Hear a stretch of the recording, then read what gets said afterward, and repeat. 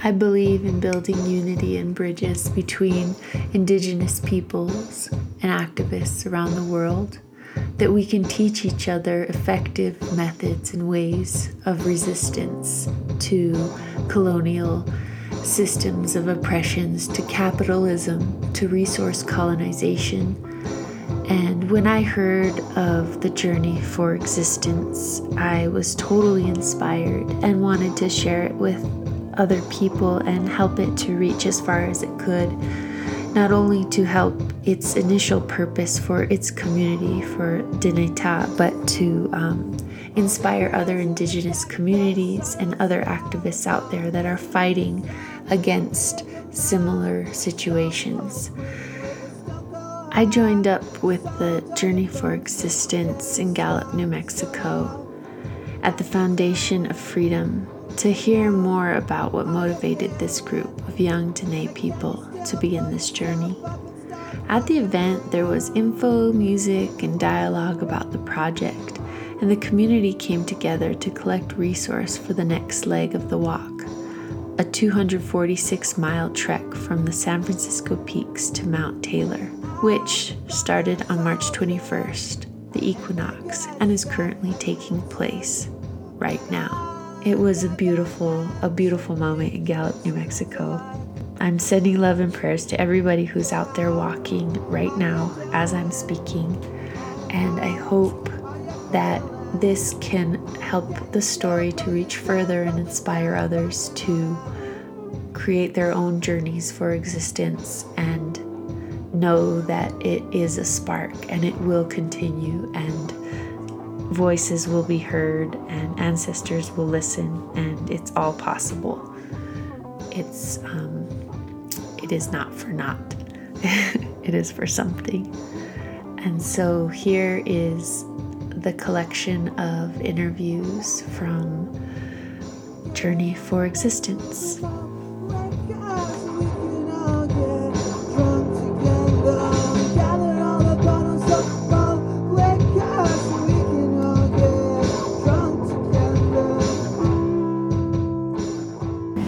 Today, she tenjikin in Nishlanto, Bilagana Bashichin, Kiani Dashache, the Bilagan Dashanala, she Dana Eldridge Dashajine, Bida Hashti, that Nasha, Akut Ego, the Nasan Nishlin.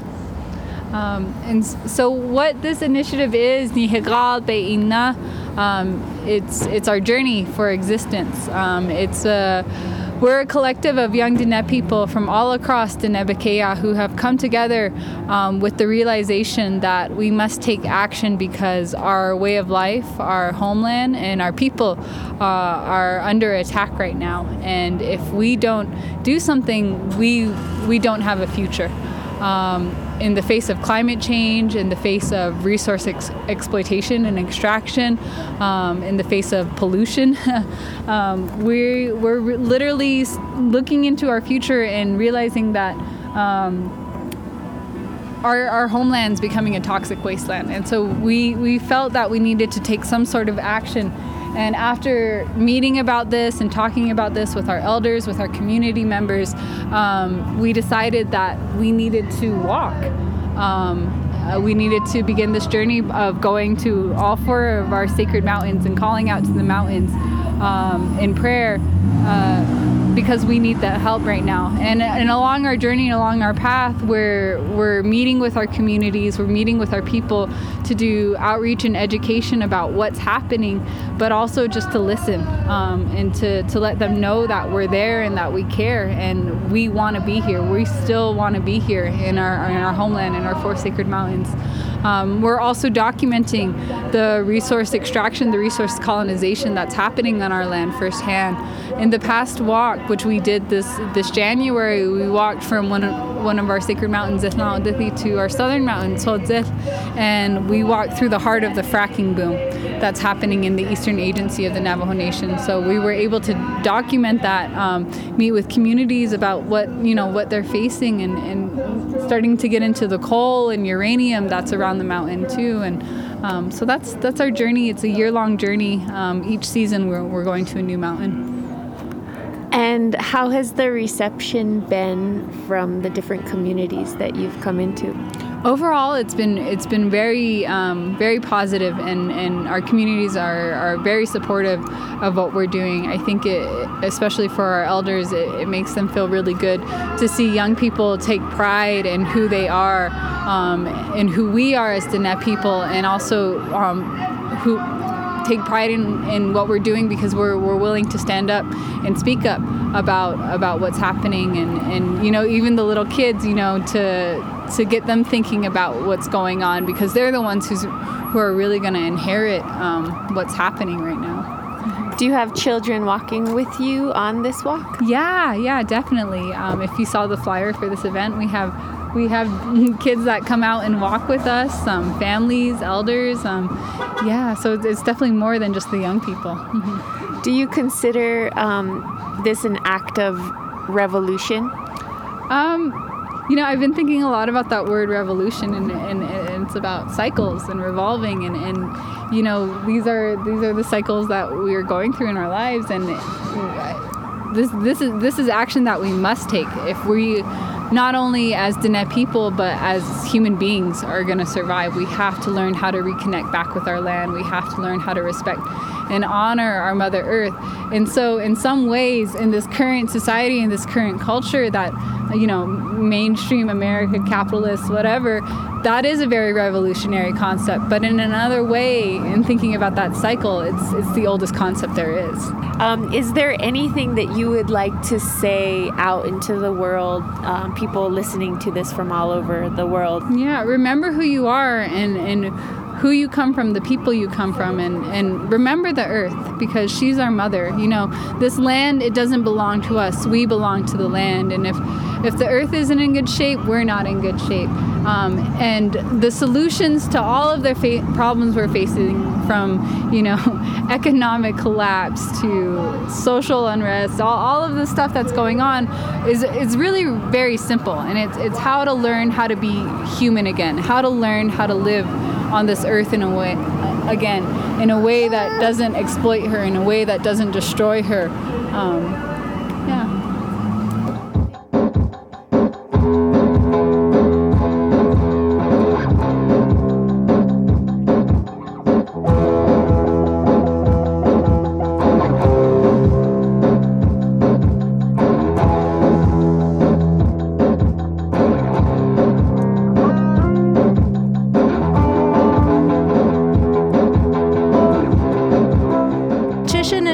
Patwatni Bashashin, not Ozadasha Chadot, Lezathana Dashanale, Ayasire, Nashahige, Ed Zethansa Hulge, Do Ade Shiaho Do Ade Kehoste, Nadine Narendran Kura, Edashajine. How I became involved with this project, I guess it sort of just came up out of just being concerned for the political landscape that our tribal politics is in, this turmoil and chaos, and the division that it's been creating among our people. And so, just a group of young people coming together, voicing our concerns around all of the issues that our tribal government is being complacent in, and perpetuating these cycles of abuse of our people. That's the extent of my involvement. And have you been on the whole walk? I've been on the whole walk since the first day to the last day. How did it make you feel being in that space after coming out of such a consumer society where everything is so fast-paced, to just be walking? So at first it was very, very difficult as far as like it was really physically demanding. A lot of us were not used to walking around and putting our own energy into moving ourselves around. A lot of us depend on cars and stuff. So to be in a space where, you have to walk at least 10, 15 miles a day, it really makes you think about the way we travel, and then also our consumption, because if you're walking, you're just, you're out there on the land, you're smelling what's going on, you're hearing the traffic, you're just out there with the elements, and you really feel what your surrounding is experiencing as well. And I think that was really hard as far as walking through the fracking fields and the Eastern Agency. Was that your first time ever directly seeing the impact of the fracking? So I had heard a lot about the fracking boom that was happening in the Eastern Agency of our traditional territories, and I had never physically gone out there to see it until we started planning this walk and started planning our routes and stuff. Then I saw firsthand what was happening, and it was so heartbreaking. It was extremely heartbreaking to see the flares and these massive drills set up, and just the constant traffic and the industry workers, the presence of them.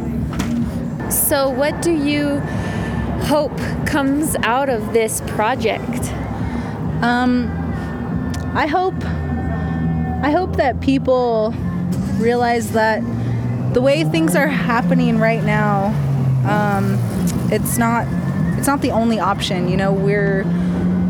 We have so many choices. We have the power to change things, and I really hope that with this walk, more and more people will begin to realize that we have power in who we are as Diné people. Our mountains, we're going to seek their wisdom, and we're wanting the guidance of our elders right now. And so I really hope that people, begin to have faith in the songs and the prayers that were spoken for us by our ancestors many generations ago, and that we honor them. Do you consider yourself a revolutionary? I consider myself as a concerned Diné woman. I don't think there's anything revolutionary about what we're doing, because it's been done before many, many times. And I think that it's really important for people to understand our consumption and this predatory economic system that's capitalism, and how destructive that is, not only to the land but to people. We really need to start thinking about where we're going to be next year, next month, as far as climate change. That's a real issue, and Indigenous people are always going to be on the front lines. It's our homelands, our health, our people. We're being sacrificed all for this capitalism and this economic system. And it's also really interesting because the knowledge that we have as Indigenous people is actually what's going to save us from this catastrophe that's climate change. And I really want to encourage, our Indigenous people out there who are listening, learn your language, learn your culture, learn who you are as an Indigenous person, because that is what's going to save you and your family, and the knowledge that, we have collectively. We can plant our own food. We know how to survive, and it's time that we have faith in that and pass that knowledge on and unite.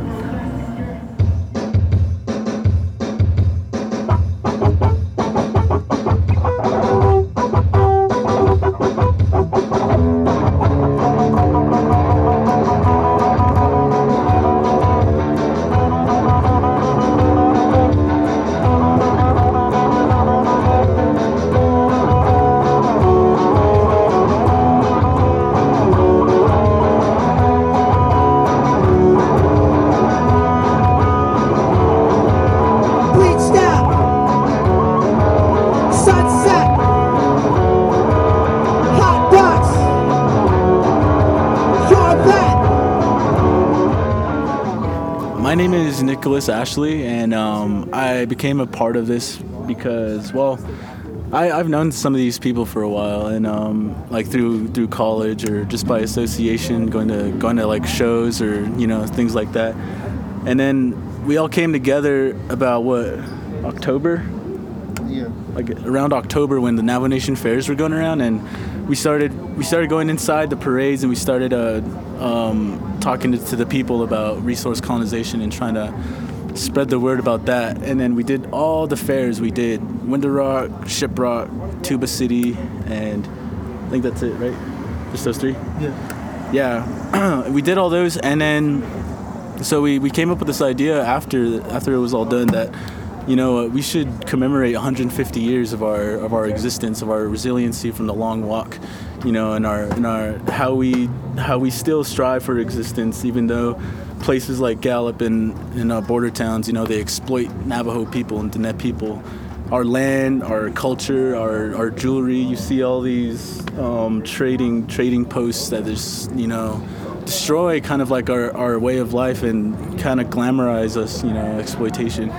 So we came up with this walk in the winter and on January 6th.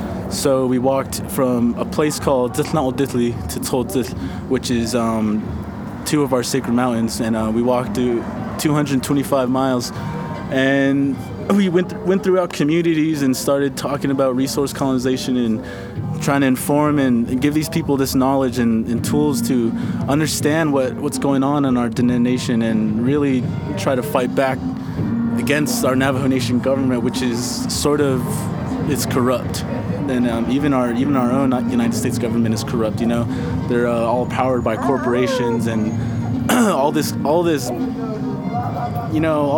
consumerism that the American way of life is based upon, capitalism. So we're trying to inform the people about that. And also in our cultural aspect, we have this community kinship called K'eh, where that's like an all around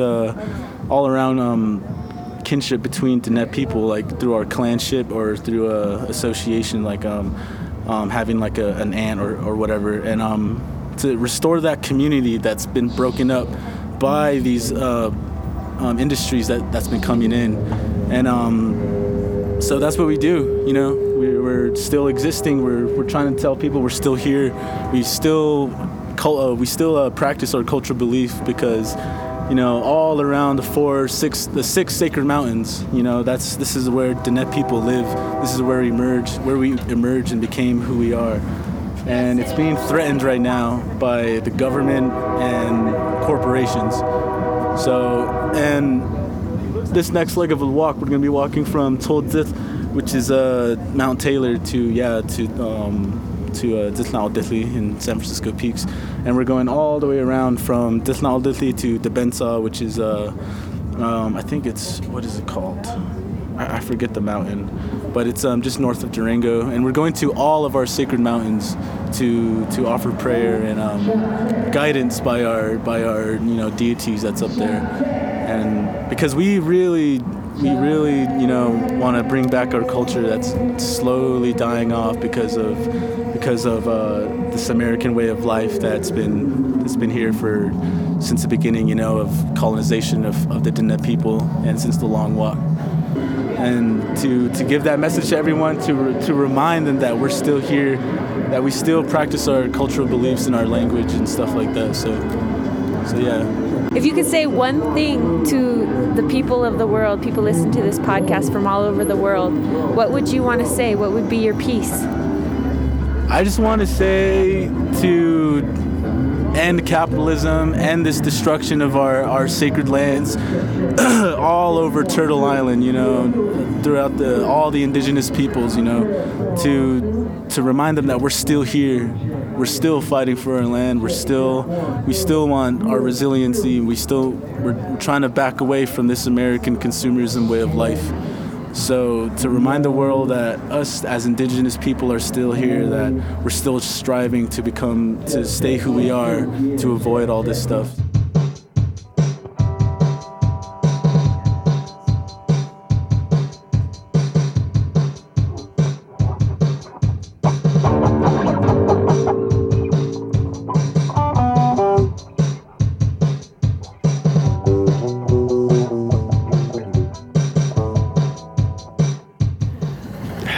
my name is Orlando Bigay. I'm Dene, and the way I got involved in this movement is just being there. I've been there from the beginning. I've helped support in any way I could in like a male role, being a protector, and also allowing space to be provided for the ladies to do their thing. Yeah. So how do you feel the impact has been?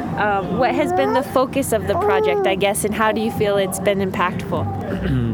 The focus of it is reaching out to community members and showing them that there's actually people out there who care about them and care about what's going on the land, and in doing so, creating a relationship with them. And building a relationship also helps to empower people and increase numbers. So then, like, it's not just one person who's standing and trying to shout out their slogan or I'm sorry. Yeah. It's true though. Yeah. What is the age demographic of the organizers? We're all in our 20s. Yeah. How's the reception from the elders? The elders they're very supportive, and they're glad that there's young people standing up and doing this work. So you said you were there from the beginning. Can you tell me a story of how this got started? So two ladies that you spoke to earlier, Nadine and Dana, they were on a trip to New York, and this conversation came up as to what we're going to do, because before then we were doing all these, we had a float in several parades on the reservation, and we were spreading awareness about resource colonization. And so they said, what are we going to do next? What's the plan? And so Nadine initially brought up the idea of going on a walk through our communities to spread awareness. And so when they came back from their trip, they shared that idea, and I fully supported it from the beginning, and I've been there since. Wow. And where do you think the lasting ripples will lay? What do you hope this will bring about in the future? I hope that it wakes up people, and for the people who also feel the same way, not to feel alone and afraid, because there's so much more people out there who feel the same, who feel like we have to do something about it, and that's what I hope for it. Do you think that there's more people that feel the same way than don't? Are you feeling like people are understanding? Yes, I feel like there are people out there who are just waiting for that opportunity to arise, to act. If you could say one thing to the universe, to the world, to people outside of your own community, what would it be? Anything. This is your soapbox. It's time to wake up. We're all in this together. This is the only planet we have that can sustain life, and if we don't do anything about it, we're all gonna lose out. Do you consider yourself a revolutionary? No, I'm just being me.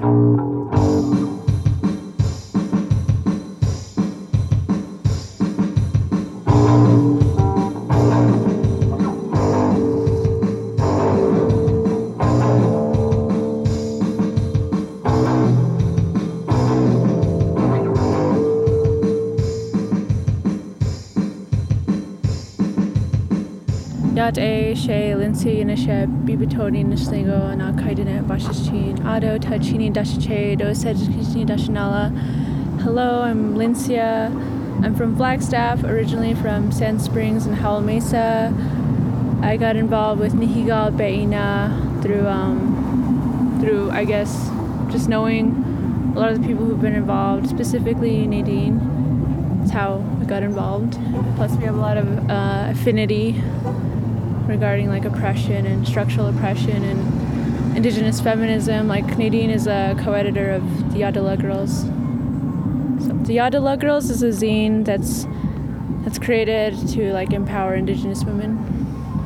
And can you tell me what this project is to you from your perspective? What is it doing? Okay, sure, I can do that. Okay, so Nihigal Beina to me is about spiritual healing. It's also about remembering our people, remembering our communities, and also communicating with those communities, getting involved with them, and not just, telling them what we think, but, really listening to them. And as we interact with them, I feel like it's a reciprocal relation, You get as much as you put in.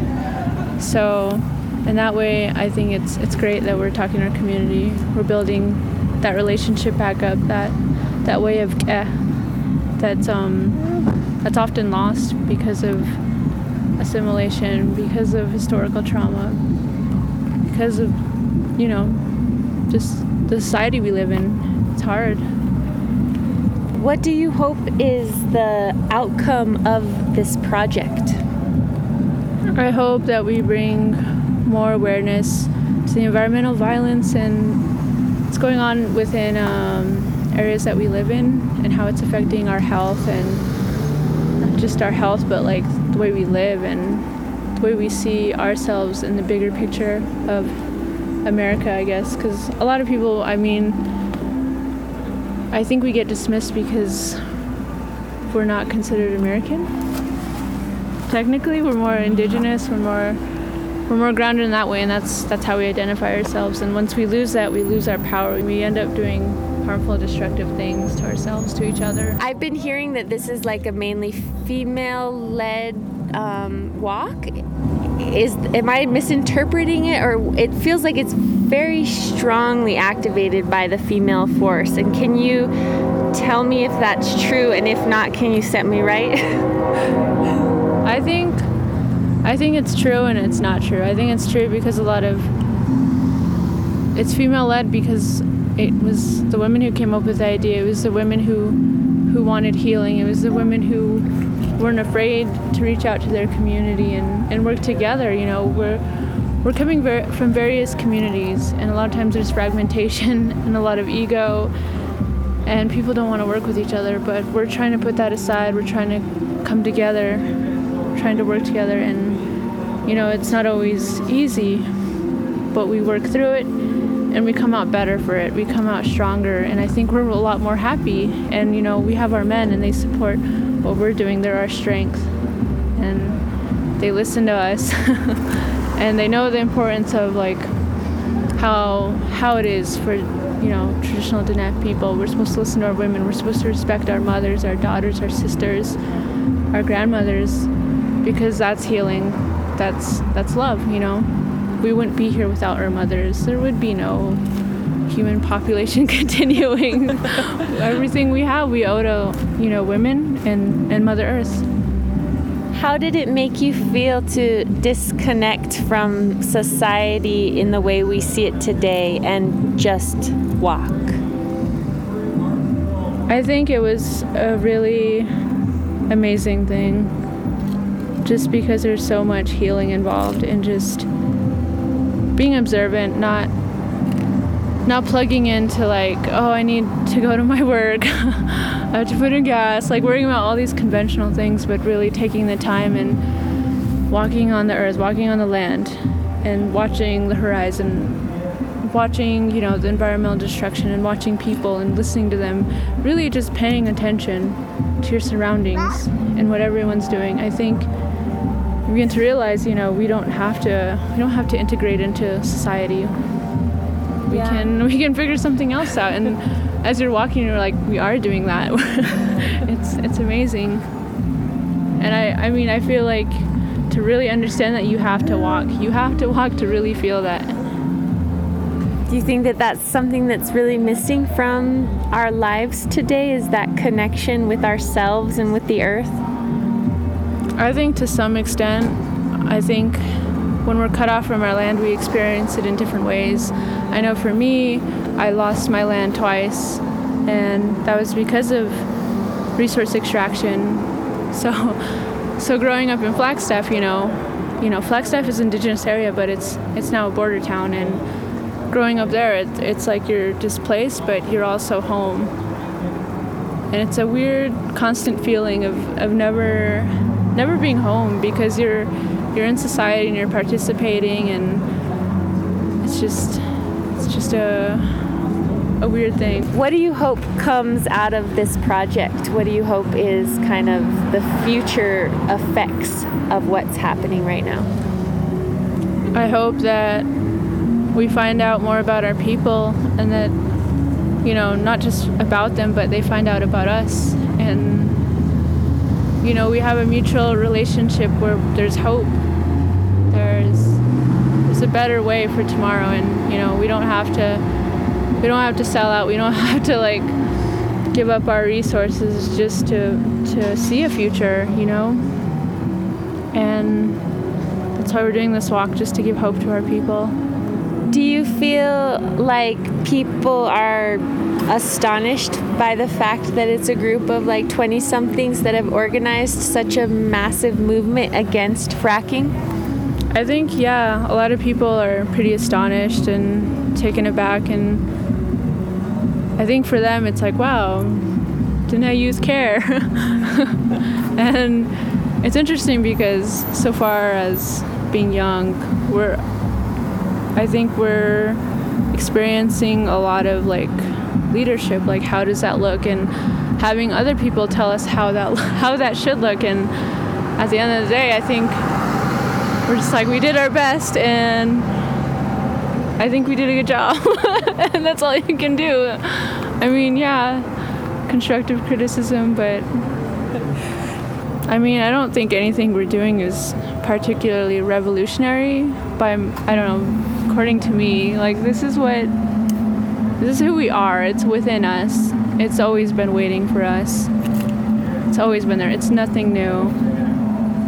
If you could say one thing to other people outside of your communities, this is your moment to share anything, what would it be? Do you have something you'd like to say? I would say that it's critical to neither underestimate or overestimate youth, and to always have their back and realize what kind of history they're coming from, and be sensitive to that. And, you know, so long as we empower our youth, we have a future. And the more we begin to empower our youth, other youth see that and they feel empowered.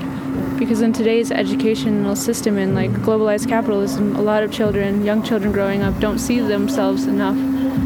They see like a whitewashed history that's highly like colonial in its nature. So yeah, just observe the youth and encourage them, uphold them and elevate them in any way you can.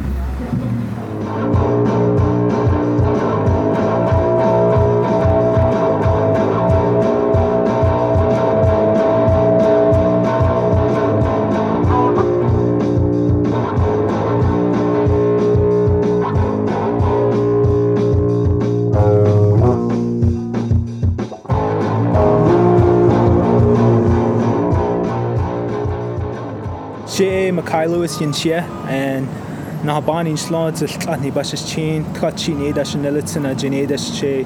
So my name is Mackay Lewis. I'm a member of the Diné Nation, and I come from the community of Tobehiskan, and the English name for that community is known as Pinedale. So I'm from the Pinedale community, and that's located east of Gallup on the reservation. So I'm just here in honor and support of my sisters. I'm calling them my sisters right now, Kim and the woman walkers, and my brothers too, the male walkers who joined in on this walk. So, and how I heard about the walk was through social media, you know, and through word by ear and all that. So once I heard about it, you know, it just like, you know, I was moved by it, you know, just by what I heard, and I was inspired, and I wanted to walk with them because I've been in and out going to school up in Washington, and I've done a lot of community work up there with some of the local tribes where I was attending Northwest Indian College, and there I was just I say active, and I say that in the most humble way. I say I was just active and giving back up there where I was living for a while and never having the time to actually do some in my community, and always, being here for the little amount of time during the breaks and going back to school. I heard about it when I came back here during summer break, and I just decided, I'm going to do this. So I'm just committed to this walk. And I met up with Kim and those who were committed to walk and all that, those who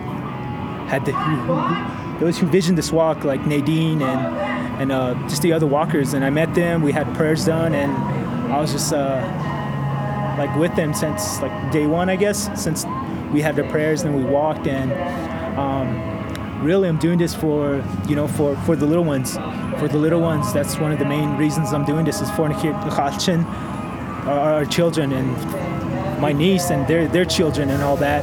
So just for the future generations and just for our earth, Nahastan Hima, and what our people pray to, known as the beings that give us life. Father Sky and the air beings and these things have names, like the water beings too, they give us life.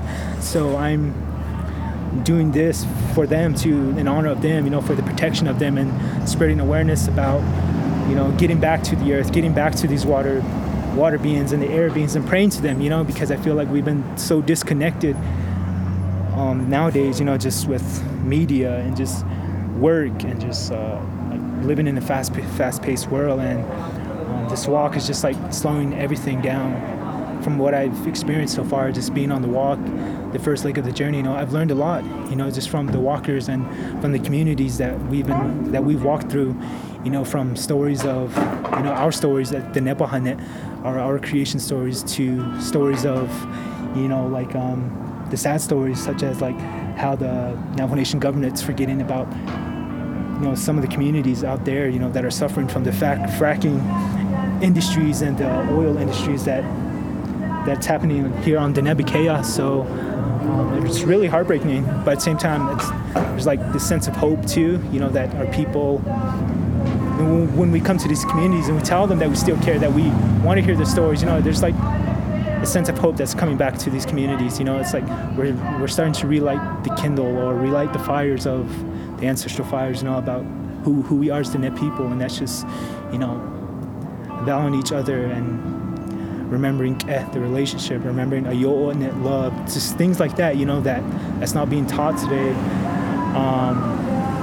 And just being able to sit down with each other and hear each other out and all that. So just a lot of things, that I've learned on the first leg of the journey so far, and I'm committed to do this walk again from Tsodzil down to Dok Osli, and I'm looking forward to getting to know about not only more about myself, but getting to know more about the land that we're walking on and the communities that we're going to be walking through, and just from my people mainly too, to these communities, hearing their stories and hearing their stories of hope, love, and relationships and hardships and successes and whatnot. So I'm looking forward to that, and just spreading the awareness. And growing up, I always I never looked at myself as a leader. I've always felt like I looked at my community through the eyes that demand of me to be a servant, a community servant, a community protector. And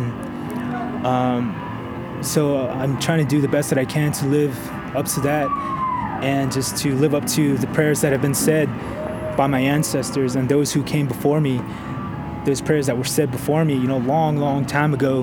And I'm trying to live up to that and be the best that I can and live it out, and hopefully honor their prayers and honor their sacrifices and their hard work and their blood, sweat, and tears and all that, just to continue our existence as Dene people. Doing that, honoring them, and also honoring those little ones who are coming before us too, behind us. So I guess I don't want to say revolutionary, more like a community protector and servant. That's the way I've always looked at my community, and Just trying to live up to that. And like I said, I'm doing this for a lot of things, the environmental the desecration that's going on, and the environmental destruction. I'm doing this for the youth. I'm doing this for our Diné women, to inspire our women and our children and our men too, to wake up that spirit, that warrior spirit, and just to wake them up and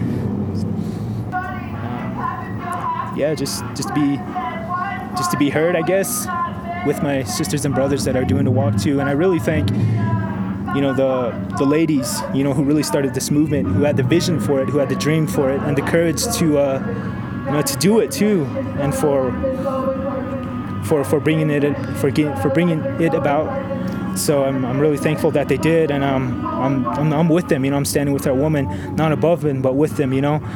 So that's. If you could say one thing to the universe, to people out there who don't come from where you come from, some advice or something from your heart to theirs, what would you have to say? Oh man, what I would say, I guess, is just to remember the earth, remember the earth, remember the things that give us life, the sun, the air, the waters, the land, the plant beings, the animals, things that give us life, things that sustain us, and to take care of it, and to I guess help each other, love one another, and to just support each other and unite, I guess, for not only for us right now, but for those who are yet to come, So really it just comes down, I guess that's one of the main messages that I would say right now. And just to start building your fires is what I was told by an elder 2 years ago during the 3 years ago during the 2012, the prophecies and all that. And when he came out to an event that we invited him out to, and he said, he told the people, to start building your fires, because his people had a vision through a ceremony, and it was during the time of the shift 2012, and they were told, start building your fires, learn how to build a fire and pray to it, a physical fire, and the fires within, just that, the fire of love, the fire of courage, the fire of faith, and just the fire of prayer, and don't let it stop, and just keep at it and spread those fires,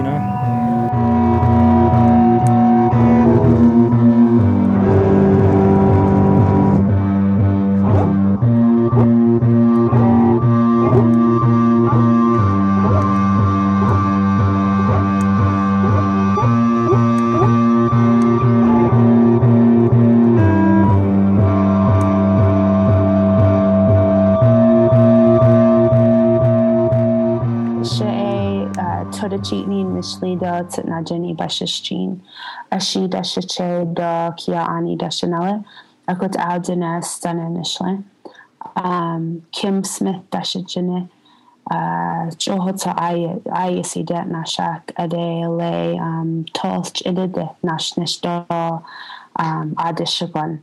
My name is Kim Smith. I am a Diné woman from St. Michael's, Arizona. I am Bitterwater Clan. And I have been back home on the res for 7 years now. And, once you go off to university and you always have this plan, you always have this mindset to come home to your community and do something, create something. And for a long time, I have been dedicating myself to that. In my work, even with this walk, I've been trying to use art as a tool to kind of like a DIY media, doing DIY media and using art to be that outlet. Like the first walk that we did, we released a poster that had a woman from the 1800s wearing a gas mask, and it really hit home for a lot of people, and it really showed the reality of where we are now. And if we're able to produce art throughout the way that does that, then we're doing a good job. because people aren't necessarily going to sit there and listen to everything you have to say. But if you have a visual of what is happening, they'll get it a lot faster. And it was always also a very lonely road to go down, because there wasn't necessarily a lot of people who were, doing those types of things. People were always aspiring to get a job working for the council or getting a job that pays a lot of money. And it wasn't really necessarily about community. And within the last couple years, I have been blessed with people who have the same ideals, who have the same mission, who aren't, caught up with this idea of the American dream. It's more of like reclaiming our spaces, reclaiming our education systems, reintroducing ourselves to the Navajo way of life. And so as time has gone on, we have become more close-knit. And last year in January, we decided to have a young organizers meeting. And we knew that, that there was enough of us. We knew that there was a lot of young people who were like-minded, who wanted to see great change in our communities. And we started hosting meetings. And they became more and more consistent to where we were meeting once a month. And it was a very beautiful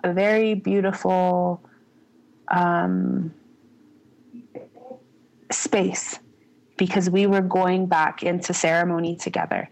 And we knew that we wanted to create this change in our community. And we knew that we were all unique in what our gifts were and how we organized. We had somebody who was focused on education.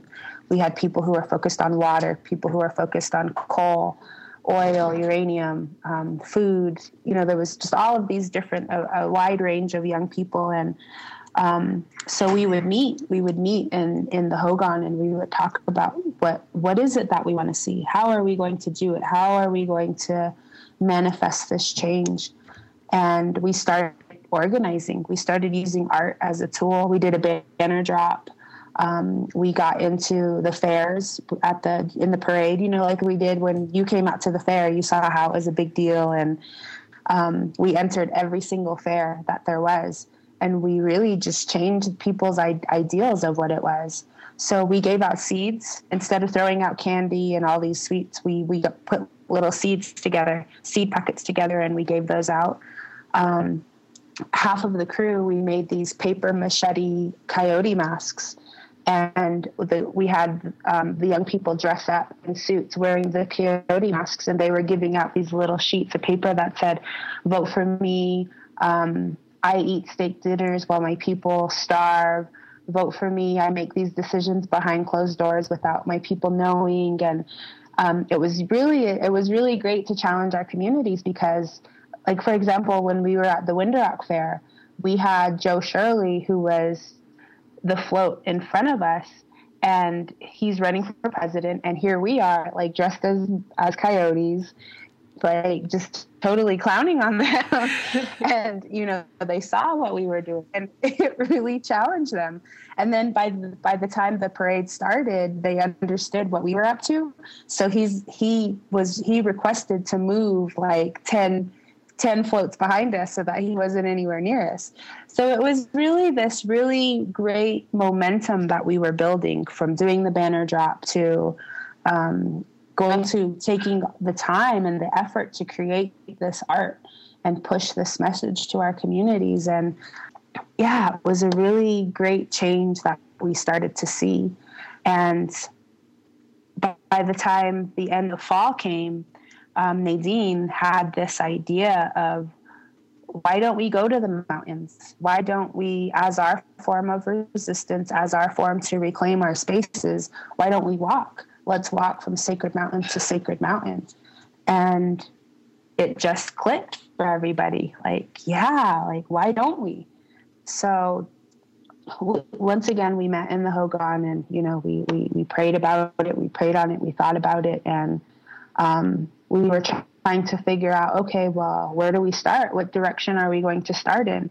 And the other part of this journey is last year around this time is when we really started looking at fracking. Was we understood it. We saw how bad it was. We saw how rapidly it was approaching in that community. And we had always figured out, God, like this is so heavy to present to our communities. How are we going to do it? And so it just worked out well. And it was like, all right, well, let's start to the east. And around that time that we started, it just so happened that they were starting to do hearings for the Pinyon pipeline. And so that very week that we were walking through that area is the same time that they were holding those hearings. So that really helped in terms of highlighting all of the different environmental impacts, community impacts that fracking was doing. So it really just went hand in hand. But the really great thing about our organizing is that it's us ultimately supporting one another, ultimately pushing one another, and doing it collectively, and one of the things that people always are asking us when they're interviewing us, or, if a newspaper comes, whatever, it's like, who's your leader? And we keep telling folks, like, we're all leaders. Like, you could talk to any one of us and we'll be okay with it because we each know what story we have to bring or what we have to share or why we're here. And we're equally as important. And even that was a really challenging mindset for our community members or our leaders. It was a very strange, for our communities to comprehend that it was a group of leaders and that it's not just one leader who is leading this. What would you say has been your main role in holding a space in a collective? My main role. Wow, that's really interesting because I've been thinking a lot about that. I have been thinking a lot about what has led me to be the person that I am now and how I contribute to the greater whole. And I think what it is being really patient and being really accepting and being really open. And, a big part of that is letting go of ego. When people have ego, all of these barriers get put up. Whereas if you let that down, then you're more patient, you're more open, you're more loving, and you're able to really listen. Being able to listen to somebody takes a lot of patience. But also the other aspect of that I have learned, and thankfully by my elders, is that you have to be respectful. You have to be humble. And, there were times when we were so upset, like we were upset with the drillers that were in the area or with our politicians. But you always have to maintain this respect no matter what. And I learned that from the young people that I'm working with. And so it's almost like this give and take relationship that we all have. I don't really know what my what my role is, actually. It's just to be there and to support and I don't know, like make sure that I'm listening to people, making sure that people are taken care of. And maybe it's like the big sister role because I'm the oldest. Like I'm the oldest out of the whole crew. Well, next to Ira. Ira may be older than me, but I don't know. That's a really tricky question. I don't know what that would be. What do you hope to get out of it for your person? What are you looking for yourself in your community from this walk? I hope that our communities will understand how much power they have. I hope that they will really understand this new sense of ownership to the land, to the choices that our government makes, to the water, to the air, all of these things, because I feel like our community members get so tied up in this idea of a leader, that this leader is going to come in and save us and take everything and make it better. But that's not the case. The reality is that we're the bosses of those leaders. Like, we have a voice to tell them, you know what, you're effing up. Like, you know what, you shouldn't be drilling into Mother Earth. You know what, you shouldn't be coal mining. And, you know, we shouldn't be polluting into the air. We have that power to say something and do something. But it's not, we're so clouded, we're so distracted that we don't exercise that muscle. But imagine if we were able to do that, and how much power we would have to reshape our education systems, to reclaim our rights to our water, to reclaim our watersheds, to go back to planting and, you know, just really be sovereign. And it's something that we have to work at together collectively to make that happen. And through this walk, I see it happening. You know, when we're going, and in the first leg that we did, we were going into communities that were so hopeless. You know, they had politicians that don't even go and see them. They don't. But when we went through there, we saw poverty right away. We saw the trauma. We saw the abuse that was there. And we showered that place with love. That's all we can do, is give them hope and give them knowledge. And when we left, or when we after we interacted with them, you know, they held their head up high a little more. You know, they supported us. They gave us love. They gave us encouragement. They gave us well wishes. But at the same time, we left them with knowledge and love and kinship. And that's the way that it works. That's the way that it has to work. And this walk is allowing us to do that. And the way that I look at it is it's like modern day scouting. You know, when you're a warrior, you're that's what you do. You scout. You have to know your enemy. You have to know what you're doing. You have to research what the land looks like, how people are living. And our land mass is so big that that's what we're doing, is we're taking the time and effort to see the land, to feel the land, to, you know, observe. So that way we'll be able to clearly make just demands to our leadership of what we saw and what we need, rather than speaking on behalf of people without knowing what they're going through. That's my hope. That's what I hope that this movement brings. I've noticed that there's a lot of art and music involved in this movement, from throwing events and fundraisers to doing all kinds of different inventory in different communities. What is the involvement of art in this movement? Art is such a powerful tool. It's one that isn't, it's not supported in our school systems, but it's very much a part of who we are as Native people. Self-expression it's embedded in who we are, from our songs to our dances, storytelling. For Navajos, it's in the rugs. All of these different things, and it's important to allow people to be able to visualize things, visualize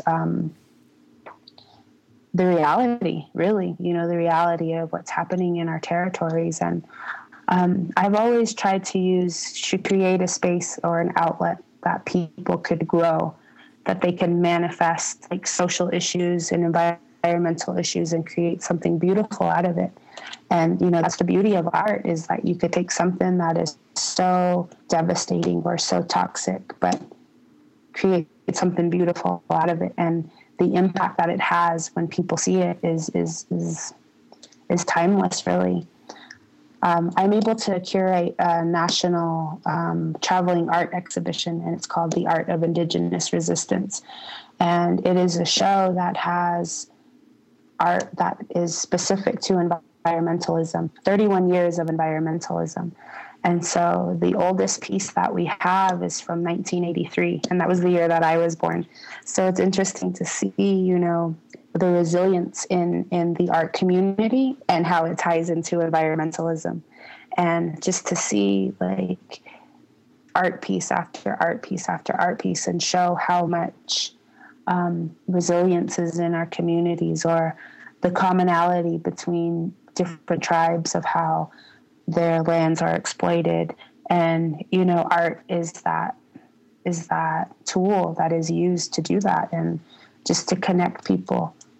And for this movement, we're really trying to use art as one of our foundations. Whether that is painting, whether that's graffiti, whether that's street art, music. Like, music is another huge tool. A lot of the people who are walking, they're musicians. Like, it's awesome because, like, at the end of when we're walking, everybody will come together in song and dance. Like, we have drums, we're teaching each other songs.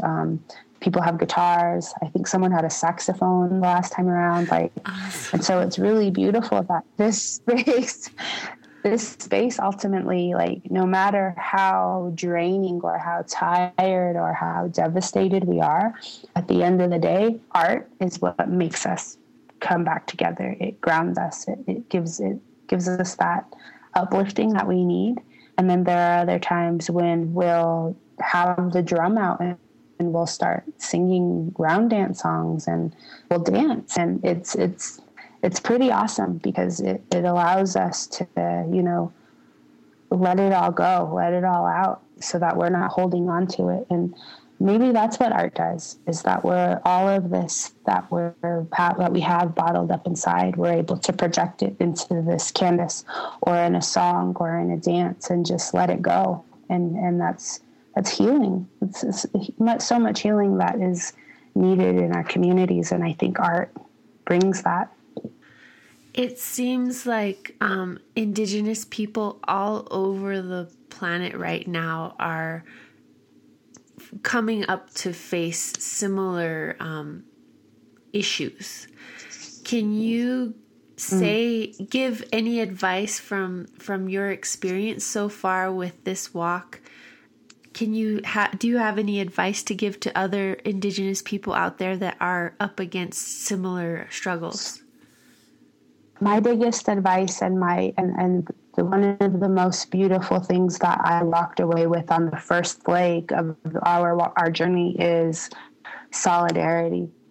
The amount of encouragement that we got across the country, across the world, was astonishing. And that really was the push that we need, because when you're doing this kind of work in your community, it takes a different kind of courage. It takes a different kind of courage to take a stand against something. But it wasn't something that we just thought of on our own. Like, we were inspired by other movements, whether it's the Zapatista movement, whether it's the Idle No More movement. There are all of these other types of movements that have inspired us to do it. And our hope is that we'll do that to the movement. We'll push other people to keep the movement going. And really, this movement, this work should be socially empowering. It should be politically inclining. It should be about overcoming oppression. People don't deserve to live this way. People don't deserve to be taken for granted or to be sacrificed. Our land doesn't deserve it, the animals and the plants. And we have to fight for it, because sadly in today's society, money rules above all of those things. And the only way that we could really create that change is if we love and support one another to keep pushing to do this much needed work. And we won't necessarily see the benefits right away, but our grandkids, our great-grandkids, our children, they'll be able to live a better life. They won't live a life of struggle.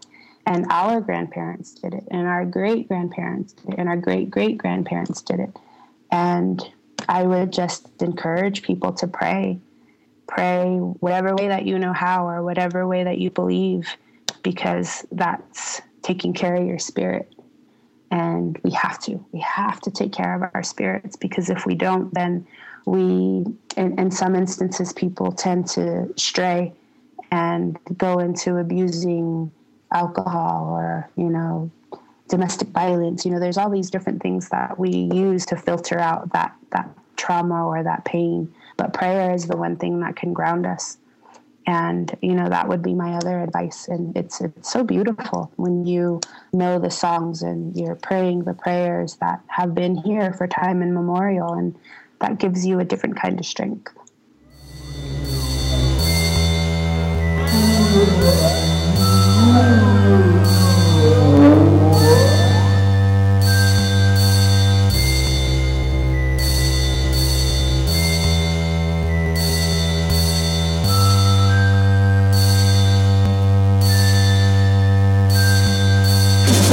Started mid-December, this I do remember, this I do remember.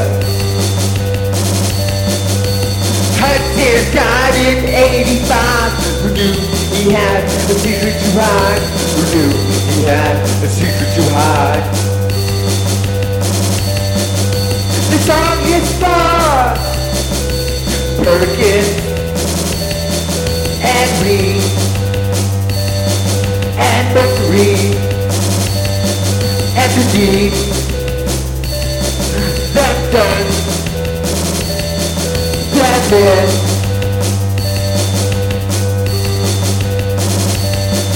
Just quiet in here, deficiency syndrome acquired, immune deficiency syndrome. Deep blue bound 189, the disco floors are sore. A body bag. Disco a body bag.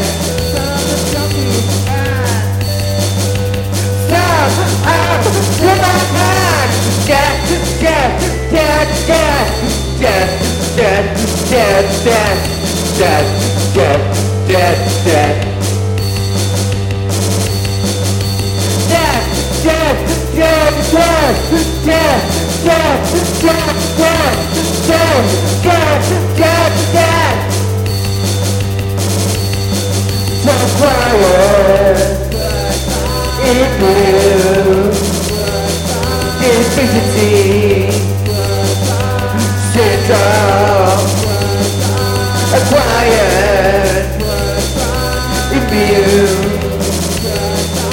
deficiency.